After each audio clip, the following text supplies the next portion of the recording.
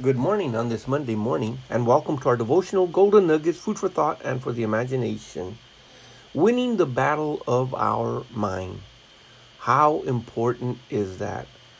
Understanding that the battleground is in our mind, and understanding that the enemy understands and knows that it is in that one area.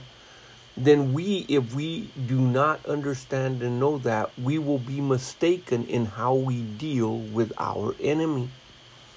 If the battleground and the battlefield is in our mind, then we must know what are the weapons, what are the strategies, what are the unique skills that are needed and required for the battle of our mind. Now, in understanding, there's a lot of books that have been written out there, Christian books concerning the battle of the mind. All you have to do is go online and type in battle of the mind and all sorts of material will pop up. But in understanding it, we have to understand as born-again Christians, as believers in Christ Jesus, our entire life has changed. It says, if any man be in Christ Jesus, he is a new creation. He's a new species, a new creature. Old things have passed away, and behold, all things are made new. And verse 18 says that, and all these things come from God.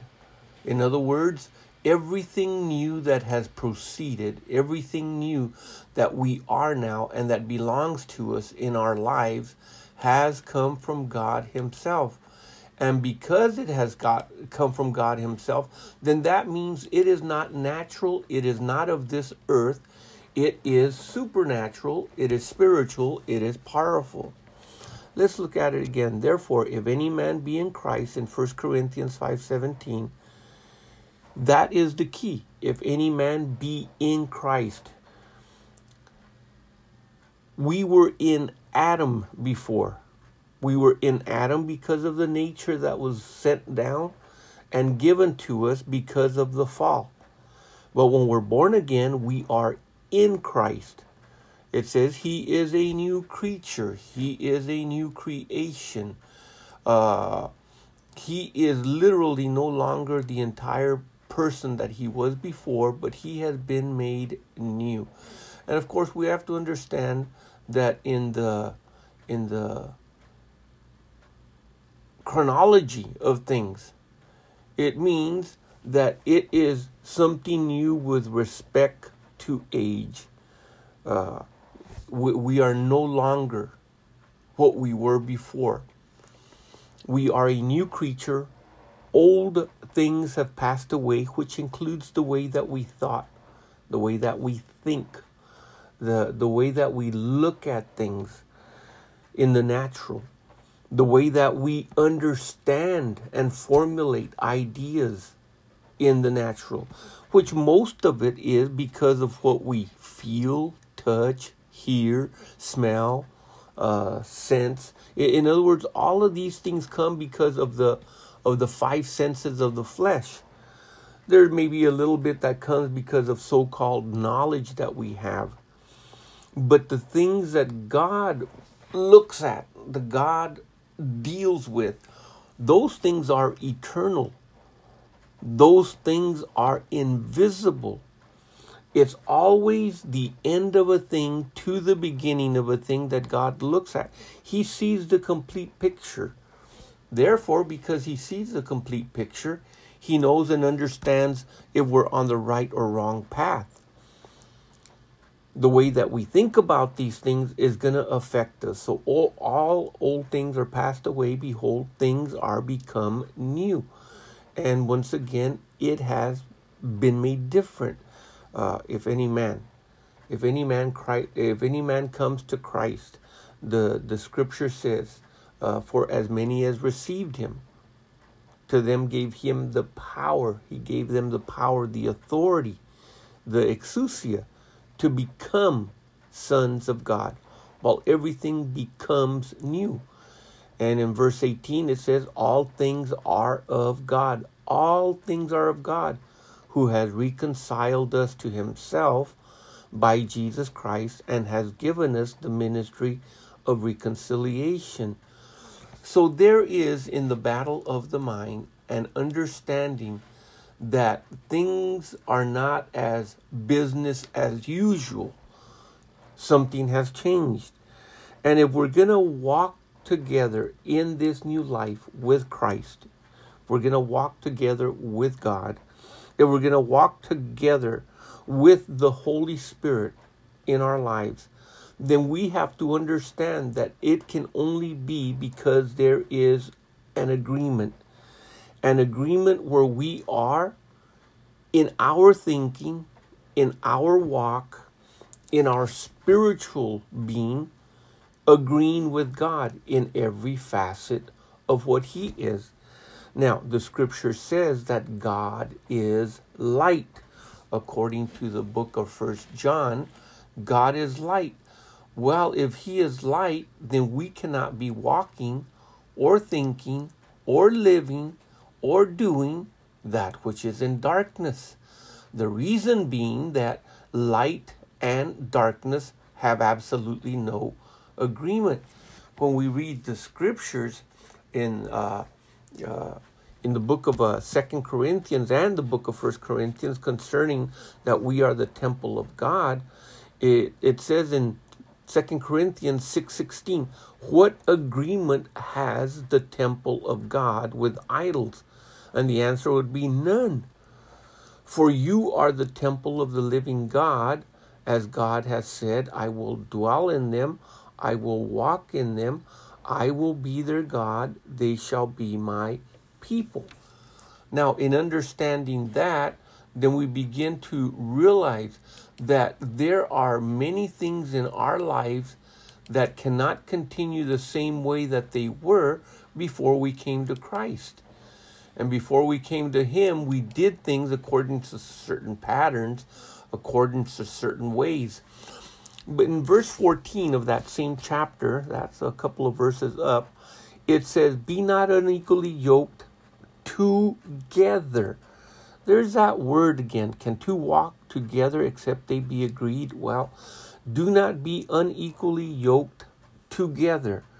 Together means not just that you're in the same place, you're in the same spot, but it means that you are actually associated with. There is a certain unity. Well, if there's going to be a unity between us and God, we have to understand where this unity is coming from. Jesus Himself, when He was praying in the garden, when He was doing His priestly prayer, He prayed, Father, I pray that they be one as you and I are one. This is talking about a union, a unity between the two individuals. Jesus walked as one with God because they were, and I'm going to use the word very carefully, they were yoked together. In other words, they were one another a reflection of. Literally, Jesus thought only the thoughts that the Father gave Him, and the Father gave unto Jesus all the thoughts that would agree, and all the thinking that would agree, and all the words that would agree with what His plan and purpose was in Christ Jesus. So there was never any distinction that was made in that while Jesus does His own thing, the Heavenly Father does His thing. But each one did exactly what the other needed and required to be done. So for us as believers to walk together, can two walk together except they agree? To be unequally yoked together. Jesus said, if you're going to be yoked with me, you're going to learn of me. You're going to learn that I am meek. You're going to learn that I am different. You're going to learn that even though the burden may be heavy, I'll be able to carry it. So do not be unequally yoked with unbelievers. For what communion, what fellowship, what participation, what things in common does righteousness have with unrighteousness? And then, here's the clincher. And what communion, what fellowship, what koinonia, what partnership, what communication is there in common between light and darkness? And the answer, once again, is going to be none. God is light, according to the first book of John. God is light. And if God is light, that means that there is no darkness in him whatsoever. And if there's no darkness in him, and we're going to walk with him, then that means there must be no darkness in us. Now, let's look at it. In 1 John 1:3, it says, "That which we have seen and heard, we declare unto you, that you may also have fellowship with us." See, the apostles wanted those that were being written to understand that they could partake of the fellowship that they had been partaking of. And that fellowship, it says, "And truly our fellowship is with the Father and with his Son." He says, "And just like we have partaken of the fellowship of the Father and the Son, you can partake of that fellowship also." That is actually amazing what he is saying, that we can have the same fellowship that they have experienced with the resurrected Lord. Not only the resurrected Lord, the fellowship that they had when he walked on this earth.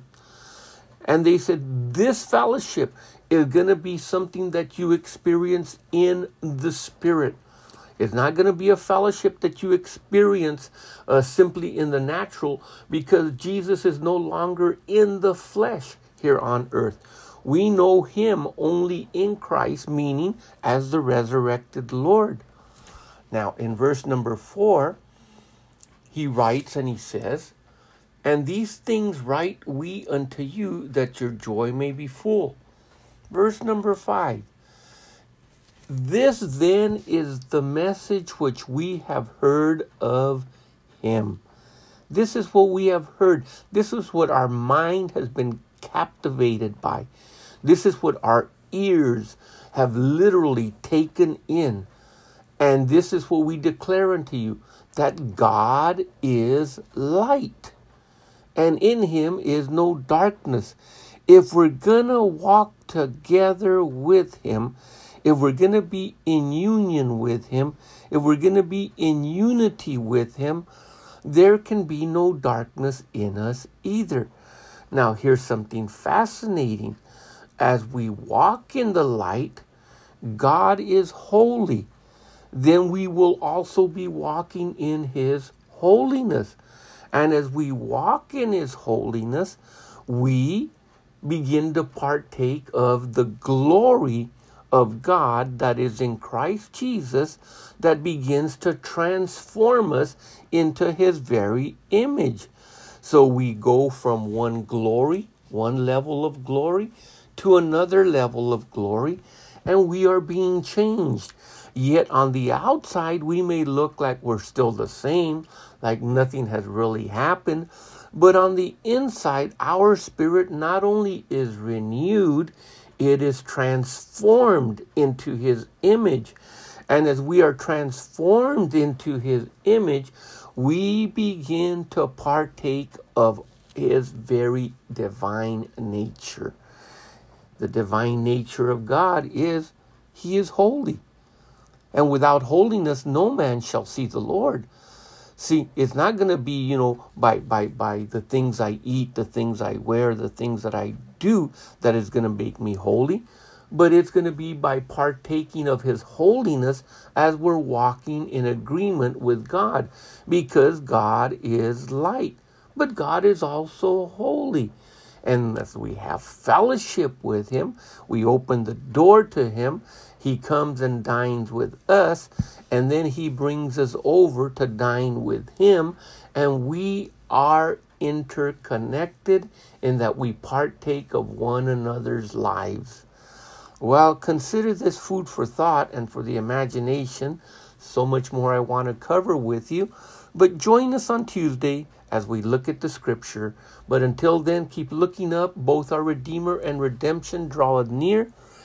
And the Lord richly and fully bless you, and may He keep you during the times that we live in. Amen.